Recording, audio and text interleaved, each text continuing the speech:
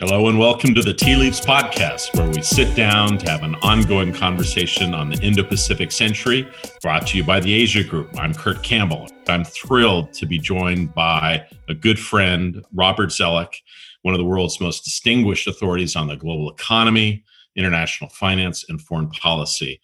Many of you know a wonderful book by Walter Isaacson called The Wise Men. You see it has these pictures, black and white, from the 1940s, and you think of that group as being a bygone era. But I'm here to tell you that we're joined by a more contemporary version of the Wise Men, Bob Zoellick. For those of us who work in foreign policy and national security, we often look at Bob and we try to model our experience, our careers after the remarkable things that he's done at the White House, at the State Department, at the U.S. Trade Representative's Office, at the World Bank, and the Treasury, everywhere. Bob has had a remarkable experience both in the public and private sector. He is the author of a wonderful new book, America in the World, A History of U.S. Diplomacy and Foreign Policy. We're going to promote it shamelessly today. And we're going to hear Bob talk about his reasons for writing the book and what he hopes to convey in it. Bob, welcome, and thank you for joining us. Well, Kurt, thank you for having me. And, as people who know the English language well, there's a slight distinction between wise men and wise guys. but we'll try to aspire to the standard you set. All right. So, Bob, thank you. So you're one of the busiest guys I know. You're on tremendous boards globally. You do a variety of different things. You're very public-minded and public-spirited. Hardly a week goes by that you don't write a really cutting-edge piece in the Wall Street Journal or one of the big national dailies about how to interpret the world. It takes a lot to sit down and write a book, particularly a book that's not just, kind of off the top of your head. This is deeply researched. Why'd you decide to do it? Well, Kurt, you're an author too, so you know the effort it takes. I guess for me, when I was in public service, I always drew on history as I thought about problems. And I wanted to encourage others to think about policy that way, and particularly perhaps some of the next generation.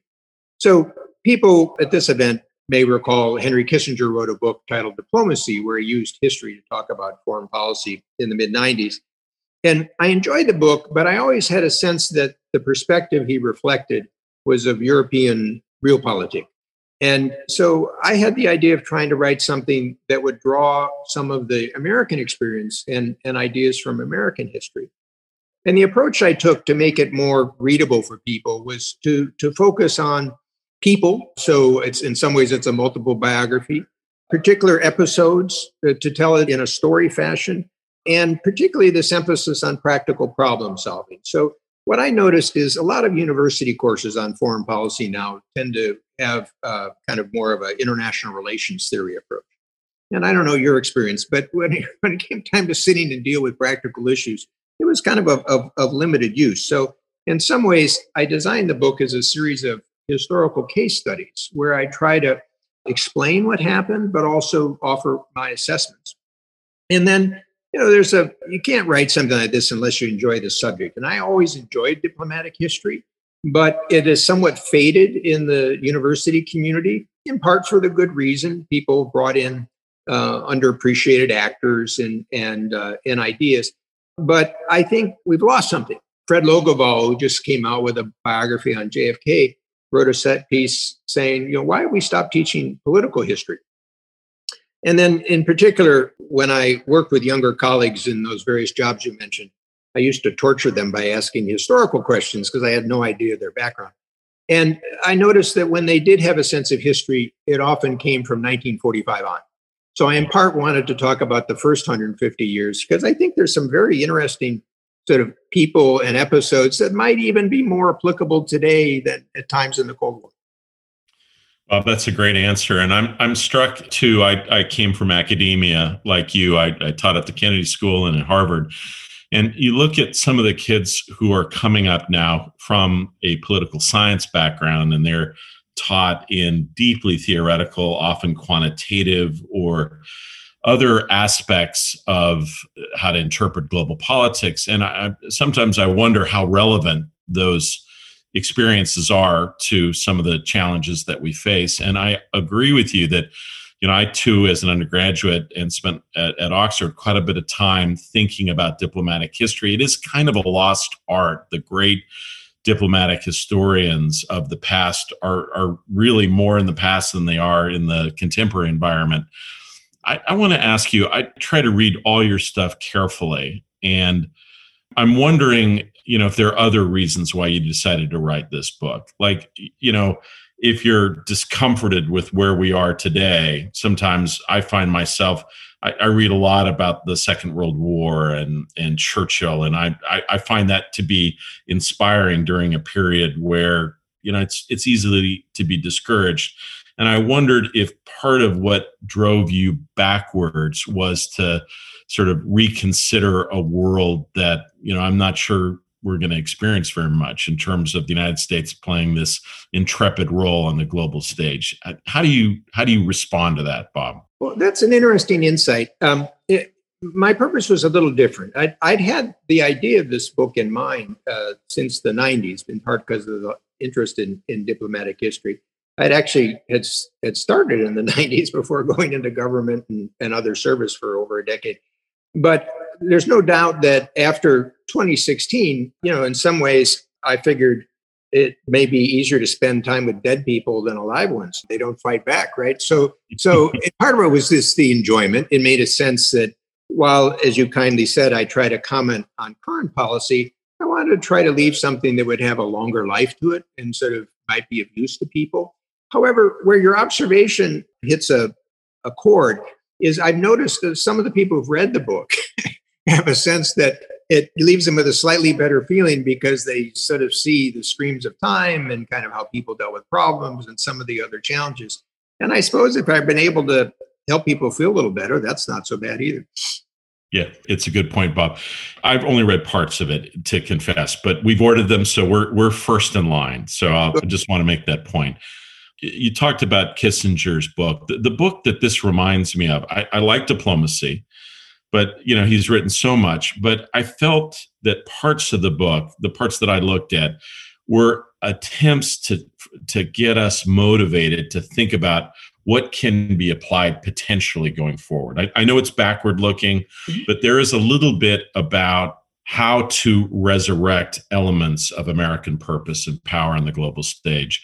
So the book that it reminded me of was actually not diplomacy. It reminded me of A World Restored, which is Kissinger's first book, his undergraduate thesis, which was essentially about efforts by Metternich to try to resurrect what was left of the fading era that he inherited, sort of before ultimate collapse, how to resurrect the concert of Europe. I wonder, I don't want to put you on the spot, Bob, but when you look at the predicament that we are in, do you think it's going to be possible for us to resurrect, even though, look, you're a Republican, I'm a Democrat, but we're closer together in terms of how we see the world and what we think is important than some of the issues that we've grappled with more recently.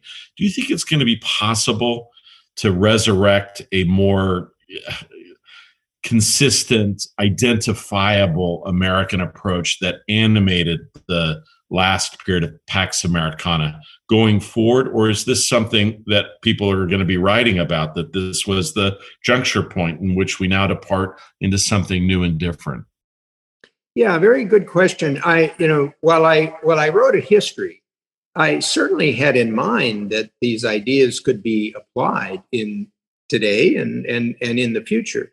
And in fact, I didn't hammer people with it in the stories, but there's certainly lots of seeds and ideas there. I mean, just to give you one, I talk about the Washington Naval Conference of 1921-22, which many people look traditionally as sort of failed effort at naval arms control.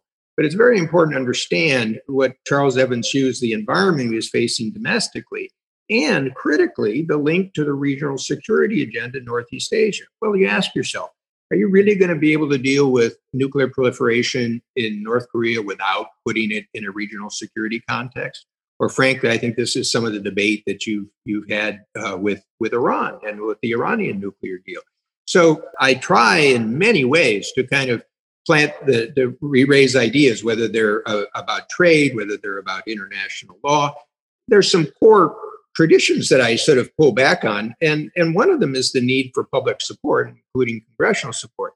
And here, it's an interesting little factoid, but in October of 1945, so right after the month after Japan surrenders, as you know, Gallup does a poll, and it suggests that 7% of Americans consider international affairs to be vitally important. So, and the next year it rises all the way up to 14. So Truman, this is 1945, 46. Part of the challenge that what that anecdote is to explain is the nature of leaders and how they sort of set the agenda, how they connect it with the public side.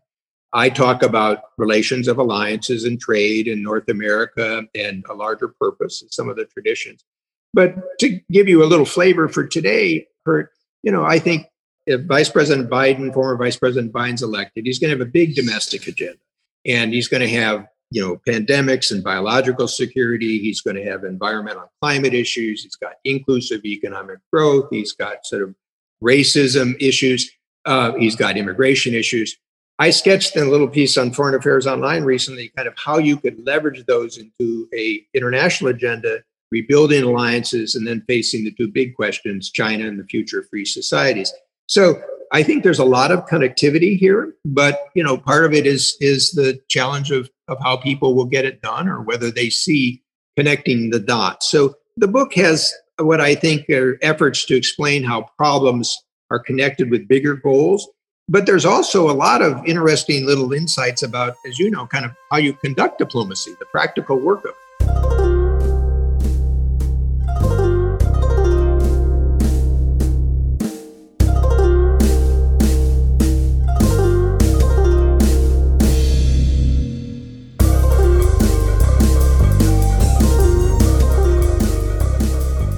Yeah, what I liked was two things. So people, you and I have both done, you more, but we've both done diplomacy, and there are elements to it. It's not going to cocktail parties and going around in fancy dress. It's a much more complicated endeavor. And what I liked about this was that it really gives you a sense of the challenges that individuals face when they're out there on the front lines. It reminded a little bit of this book that Bob Putnam wrote many years ago called The Two-Level Game Theory, which is you describe in this book, which is that there are profound driving domestic factors that animate these issues are not somehow off separate, it's not an effete kind of, unhinged set of issues. They're deeply plugged into American domestic politics. And I think that's a real service. All right, Bob, to dive into the book, you have some great anecdotes, some wonderful examples of people out there on the front lines, but you also talk about what you describe as you look back kind of in Technicolor at the American experience, these 5 traditions of American foreign policy. And I think for our listeners, that will help them understand what your theoretical, what your overarching approach is for how to understand some of these various approaches to global politics. So the first is North America, which from a historical perspective of the 19th century or 18th century should be very obvious. One of Kissinger's complaints is he said America didn't have a foreign policy in the 19th century. Well, he kind of ignores one of the only countries that managed to dominate a continent against the French, the British, the Spanish, as well as Russia, as well as indigenous peoples. But I try to bring that up to date. Obviously, you not only have events in the 20th century, we almost go to war again with Mexico, the Zimmerman telegram, where the Germans try to bring Mexico into the World War I against us, the Cuban Missile Crisis. But I found this speech by Ronald Reagan in 1979 as he's launching his campaign. You can't imagine someone doing this today, saying in a campaign speech, he said, it's time that we start to think about our nearest neighbors, no longer think of Mexico and Canada as foreigners. Well, that's a slightly different perspective than we've had sort of the past 4 years. But the logic there is seeing the United States not only with issues of concern to the public, environmentalism, immigration, crime, economics, but also North America as a continental base, so in its larger strategic terms. A second one is trade, technology, and transnationalism. And there, from the very start, I'm trying to emphasize that Americans saw trade as more than a matter of economic efficiency. It was America's relations with the world. Recall, this was a world of mercantilism and government-controlled trade. So opening the door for private sector actors, as you know, has been critical as how America engages the world. And I come back to the technology piece in a chapter about a man named Vannevar Bush, because I think science policy will be increasingly important. Then I focus on alliances, where, as you know, for the first 150 years, America tried to stay away from alliances because of Washington and Jefferson's sort of cautions. They were really trying to stay away from European balance of power politics. And in a sense, much of American foreign policy was how to engage internationally without alliances. Then, quite accidentally, from 47 to 49, we create a new alliance system. And that dominates the next 70 years. And the question today is, what's the extent of it? What of security guarantees and the economic relations? Then I talk about the role of that we've touched on, Congress and public support. And here, I not only wanted to draw the point that you and I have sort of just pulled out, but also the key role that a person like Senator Vandenberg played in 47, 49, or in our era, people like McCain or Lugar or Nunn, and maybe trying to encourage a future generation, because I think it's important for a successful foreign policy. And then finally, I close with the notion of America's purpose. And here, I'm not talking about exceptionalism, which obviously gnashes the teeth of some countries abroad. What I'm trying to draw out is best epitomized for people who still carry a wallet. Someday, take out a dollar bill and look at the back, and you'll see the Great Seal of the United States. Perhaps never really focused on it very much. You only focused on the number in the corner. And you'll see this unfinished pyramid that has the Eye of Providence above it, and below it, Novus Ordo Seclorum, New Order of the Ages. So the point is, from the very start, Americans were thinking about their country in a bigger picture. Now, my thesis is the notion of that purpose changes. At first, it's simply to preserve a republic in a world of empires. Then it's to preserve the Union. Teddy Roosevelt engages in sort of a balance of power logic. For Woodrow Wilson, it's to make the world safe for democracy, not necessarily make everybody into democracies. You have FDR's Four Freedoms, leader of the free world in the Cold War, Clinton's indispensable sort of country or nation. And I would argue that for the future today, Americans will have to have a sense of where is that larger purpose? And as I look back on in history, it has three components. One is the context. Are you trying to defend democracy and it's protected? Are you trying to expand it? A second is sort of in general, there's a goal for freedom and expansion of liberty. And then third is the public support. And finding that combination, I think, has always been a challenge in American foreign policy. That's a great answer. One of the things that you weave throughout the book is that this connectivity between American purpose and trade, and how challenging that has been for explaining, promulgating the American trade agenda on the global stage. One of the things that we've had some previous speakers on, and they've made the argument that we need to do better in quote, quote, packaging and selling why trade is good, why people don't understand how, it creates prosperity. And yes, there might be a few losers, but, overall, on balance, it's been a net plus for the American people. I'd like you to just comment on that generally. Do you think that this is a marketing issue? Do you think it's a question of we haven't had effective retraining programs? Do you think that in a global sense that we've misunderstood the nature of certain kinds of trade competition against us that is unfair, and we need to rebalance the portfolio? How do you, as you think about, given your role at USTR, all the things that you write, how do you make the case going forward? Because I'm finding, as a Democrat, I'll be the first to tell you that in my meetings with friends, it's often quiet after I talk and explain why, certain things about trade are good. It's not comfortable. And in fact, the platforms of both major political parties right now are at best ambivalent about trade. How do you go forward here, Bob? What's the agenda that you would recommend? So Douglas Irwin wrote the sort of classical American trade history at Dartmouth. And what he identifies is there's sort of three periods. There's sort of revenue raising. And many Americans will not even know that the customs revenues provided 90% of the federal government's income up till the Civil War. And so at the time of Alexander Hamilton, one reason he wanted to avoid all those conflicts was he wouldn't be able to make the money that he needed to pay for the bonds and finance the government debt and finance the government, or for that matter, buy Louisiana. Then there's the period of sort of restriction. And then from really in the 20th century, there's kind of a movement to reciprocity. And the question is, how do we define reciprocity and kind of how do we consider it fair? I draw attention to the Smoot-Hawley Bill of 1930 and the creation under Cordell Hull of the Reciprocal Trade Agreements Act, which was a huge shift, as you know, to shift authority to the executive branch to negotiate trade deals, moving away from setting individual tariffs to kind of a larger trade policy. But again, to give people a flavor of the political challenge that you encountered has always been around, I share this little anecdote that Will Clayton, who was trying to create the new GATT in 1947, has to come all the way back from Geneva. He's negotiating at that time, I think, with 23 economies, because Congress had just passed a 50% wool tariff. And the Australians said, if the president signs the bill, we're dropping out. And then Britain said, well, as the leader of the Commonwealth, we'll drop out. And then the rest of the Europeans said, well, if Britain's not around, what do we get out of this?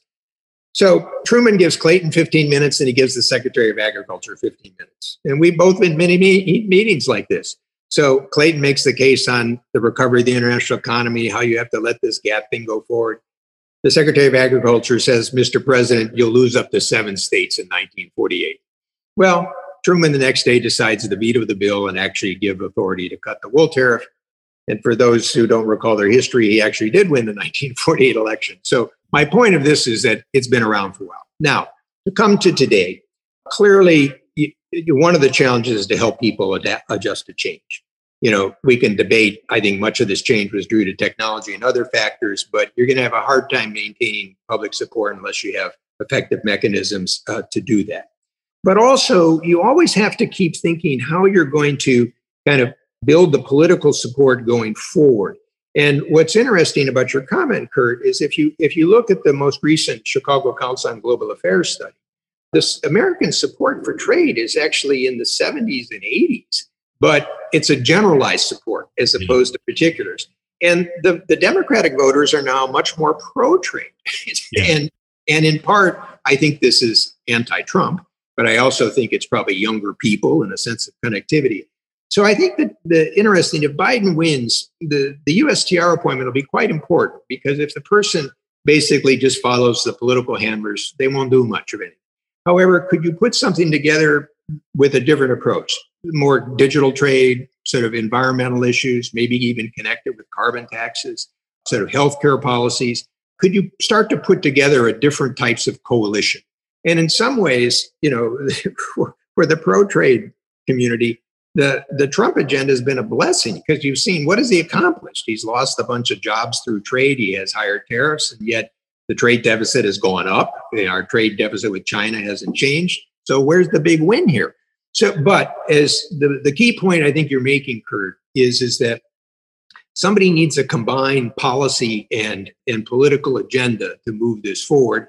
And as you and I know, the guys who run elections and have to get things through the Congress are always wary of the trade topics. But I think, frankly, the international experience would show, if the United States is going to play a major role in the world, you encounter this. I remember Secretary Clinton said this to me. Secretary Powell said it to me. Most countries want to talk about trade rather than the traditional foreign policy and security agenda. And it's also an important part of kind of, if we think about digital standards, technology issues, what we've been missing the past 4 years is the U.S. used to, in a sense, prod the agenda because of our cutting edge economy. And we've kind of lapsed into managed trade, and nobody's prodding the agenda, which leaves the field open to either sort of chaos or others forming the agenda. Yeah, it's a great point, Bob.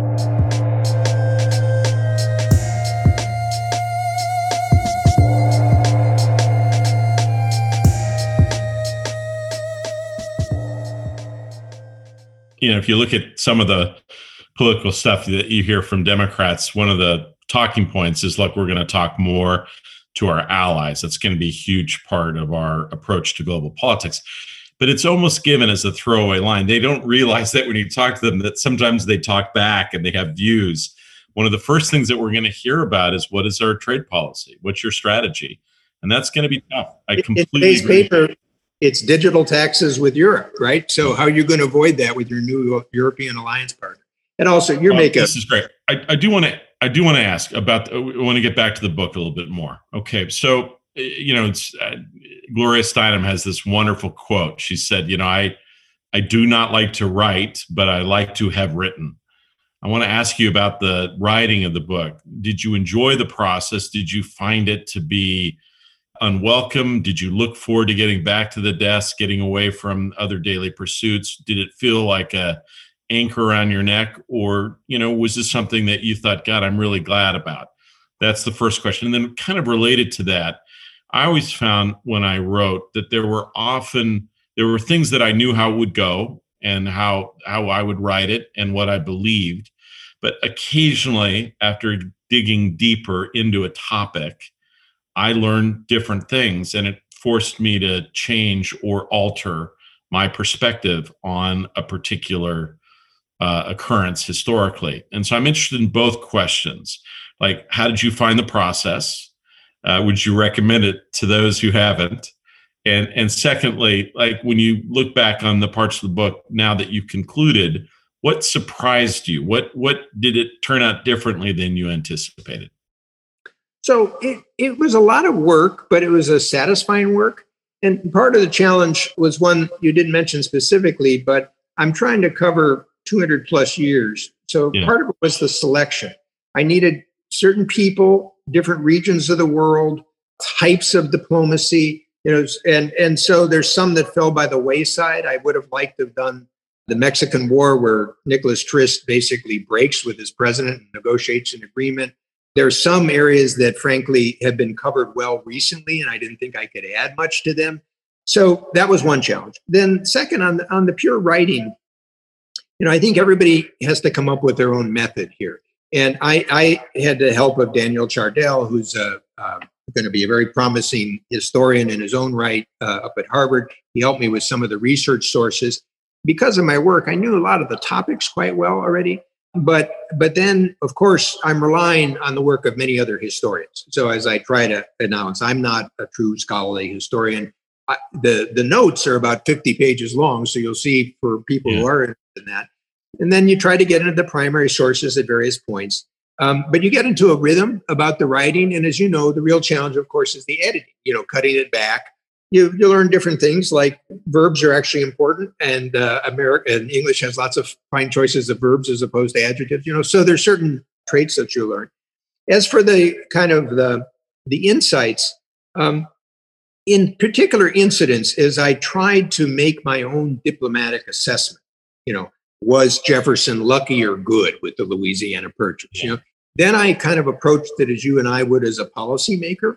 I think one of the toughest ones for me was that I originally wasn't going to deal with Vietnam, but my faculty seminar at Harvard said you have to. And that, of course, has been well researched and written, particularly by Fred Logevall. But I focused on this late 1964, early 65 period of decision to really kind of have America take over the war militarily. And here, more than most chapters, from the start, I applied kind of my policy lens, and I identified 6 factors to try to say, what went wrong? What could we have done differently? And on reflection, those 6 factors would actually be kind of useful with issues like Iraq too, or perhaps as we think about China today. And then, of course, there's certain people that I knew were interesting, like Charles Evans Hughes and Ella Herut, but I hadn't really researched closely. And I was delighted to bring some of these people back from the mists of history, because they were wonderful thinkers and doers and often had a good sense of humor. So, Bob, when I have looked at this, the book reminded me a little bit, I remember as an undergraduate, the guy that really influenced me in my diplomatic history was a Yale historian named Samuel Flagg Bemis. Yeah. And you have elements of his approach in your book more generally. So as you now go out and promote it, when you write a book, its strengths, you also know the areas that you're more vulnerable about. You're not always certain that you're going to be able to, explain it or defend it. Having completed this book, are there elements of the book that you still kind of wondered, gosh, did I make this case? Am I going to be taken on in this arena more generally? I haven't encountered too much of that yet, but I've had a few academic reviews which have been fine, so I haven't encountered that so much. The areas I think that are the challenge are, one, I stopped with President Bush 41, and a lot of people wanted me to go beyond. Now I did it again. My seminar said you can't stop there, so I did an afterword on Clinton, Bush 43, Obama, and a bit on Trump. I would probably have sold more books if I'd had Trump in the title and made it Trump, but I just didn't want to get totally focused on sort of today's issues. I wanted a longer time span. And secondly, I hope you would appreciate this. If I comment on some more recent periods, it gets into still what are sort of perhaps the partisanship. You need the history to settle a little bit. What I found quite interesting, actually, is when you pull back from the Bush 41, Clinton, Bush 43, there's actually a lot of continuity in a lot of the structure of their policy. And I use a personal anecdote I had with President Obama to show that I think in some ways Obama's a little bit of the turn in terms of sort of America's sort of leadership in the world, in part reflecting his own style in the global financial crisis. He's a bit of a reserve and diffidence. And then obviously Trump is a very sharp break. So there's kind of that perception in the process. The other one that I knew would be a vulnerability was that because I sort of ended the prime chapters with sort of 1990, I didn't have a leading woman figure. So I consciously I brought in authors because they were key at the time. Harriet Beecher Stowe, Pearl Buck. I let a lot of people know about someone they didn't know, probably Berta von Sutter, who's the first woman who wins the Nobel Peace Prize. And I tried to draw on women scholars. But I knew that would be kind of a challenge given the time period that I was dealing with. So, Bob, one of the favorite parlor games for those of us who think a lot about foreign policy, national security, is to look back, not just the modern era, but more generally, of those people that were the most intrepid, most effective. And I like the way you put it. To be really good on the international stage, frankly, requires a combination of being not only good, but lucky. You've got to have a little bit of both. It's very hard to do one without the other. And, I'm curious, as you look back, you've got many case studies. Who particularly strikes you as someone that I have good friends with, like you. We were talking about Bill Burns before we came in. He has a wonderful book that we reviewed, Rich and I, couple of months back. And it's pretty clear as he goes through his own career, he has good words for many secretaries of state, but I think he has a fond spot for Secretary Baker. Not only was he young and impressionable, but he had an opportunity to work with people like you. As you look back, and I don't want to put you on the spot, but who strikes you as either someone that's extraordinarily well known already that just you were reinforced in your appreciation of, or someone who perhaps was less well known, less remarked upon, who also had an effective experience globally? Well, like those who enjoy musicals, you can't ignore Hamilton. I mean, Hamilton's brilliance. And what I try to draw in that chapter is not just his economic skill, but how he linked it to a diplomacy. Lincoln, no matter how you look at the man, I mean, that chapter focuses on what very few books on the Civil War do focus on, what was the foreign policy of the Civil War to stop kind of foreign intervention. Seward, I draw out, and here I draw on some work that Michael Green is with his sort of history. Seward actually had quite a strategic view about sort of America's place in the world, which he tried to pursue along with buying Greenland, Iceland, and British Columbia late in the period. But I find that I was drawn in particular to Charles Evans Hughes. In part, maybe there's some similarities today. There was a great sense of disillusionment after World War I. There was a cutback in budgets, and he, first as a diplomat, he creates his own momentum to make this Naval Arms Control Conference work. And he connects the arms control with the regional agenda And he's doing it with a president, Harding, who's not one of the leading lights of American presidential history. But as a Secretary of State, he knows, as you know, the importance of the Secretary of State staying in that close relationship. Elihu Root was a similar sort of figure. I use him to focus more on the international law tradition. In the Great Alliance launch, I bring back to life a man named Will Clayton, who I think is sort of, Kennan has overshadowed him because Kennan writes beautifully and historians like beautiful writing. Clayton was a very practical man, and in some ways you could see the signs of his influence being greater. In the case of the Baker-Bush, obviously I work with Baker. That is a very unusual presidential Secretary of State relationship. And what I partly try to draw out on that chapter, is how that worked and how they complemented each other. Probably not since Jefferson and Madison have you had such a partnership. But to be honest, Kurt, you're not going to find that very often. Because that's a serendipity of personal history. Bob, that's terrific. I do want to just last couple of questions. So you talked about the relationship between Baker and Bush, but it's always struck me that it's really a complicated three-way relationship between Baker, Bush, and Scowcroft. And I wonder if that, over time, it appears to me at least that the relationship between Scowcroft and Bush got somewhat closer, and that the relationship between Baker and Bush was a little bit more complicated, where it was clear that Scowcroft worked for Bush, but Baker was obviously loyal and supportive of President Bush, but had some independent stature. Just as your closing remarks, help us understand. You were present at the creation of that relationship. How would you describe it? I think historians will increasingly focus on the Bush-Baker relationship. I know Phil Zelikow, who's worked on this, has. If you talk to people on the NSC staff in that time period, they will. And people often refer to kind of Brent as the NSC advisor that ran a neutral process. Brent was very opinionated. But what's different is he allowed others to also bring in their opinions. What I think what historians will find is that, of course, it starts with Bush. He's the president. And what they don't quite recognize is here's a man who is a true gentleman, one of the few that actually is in those posts as president. And he is prudent and he's careful, but he's fiercely competitive. And you can't understand Bush without knowing he's competing with Gorbachev. He's competing with others. He's competing in a different way. He and Baker, remember, build their relationship on the tennis court. They're both fiercely competitive guys. And in their practical way, what you see time and time again is that Baker recognizes that Bush doesn't want to just be stand pat. And Baker is the action officer. So the biggest one is, of course, in the early 89 period, Brent and Cheney and others were probably more reserved. Bob Gates was more reserved on the Soviet Union. Baker is pushing the agenda very quickly from the start. And Bush doesn't want to be caught on his back heels in this sort of process.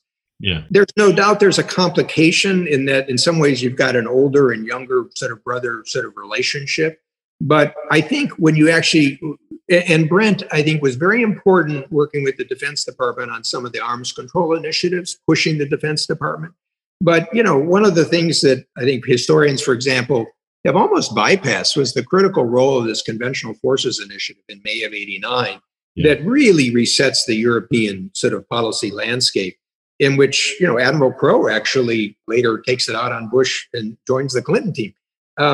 So that's my guess, but it doesn't take away. And I guess one other point, which I hope would be important for the future, this group managed to disagree without losing their friendship. And I think that's an important lesson because as I've watched, the current administration, everybody's at everybody's throats. But, even in many other cases, you still need to function together as a team. Bob, this has just been absolutely terrific. Thank you so much for joining me today. We really appreciate you spending time with Tea Leaves. I do want to remind all of our listeners, you got a taste of it today. I want you to go out and purchase just to be reminded of what the United States has done in the world and what we might still do. America in the World, A History of U.S. Diplomacy and Foreign Policy. It's tremendous. It will give you a sense of the grandeur of American foreign policy, not just now, but over a longer period of time. And it will remind you of some of the challenges that we've faced before in the past. So, Bob, thank you. And thank you to our listeners. Please be sure to follow and rate us on Spotify, iTunes, Stitcher, or wherever you get your podcasts.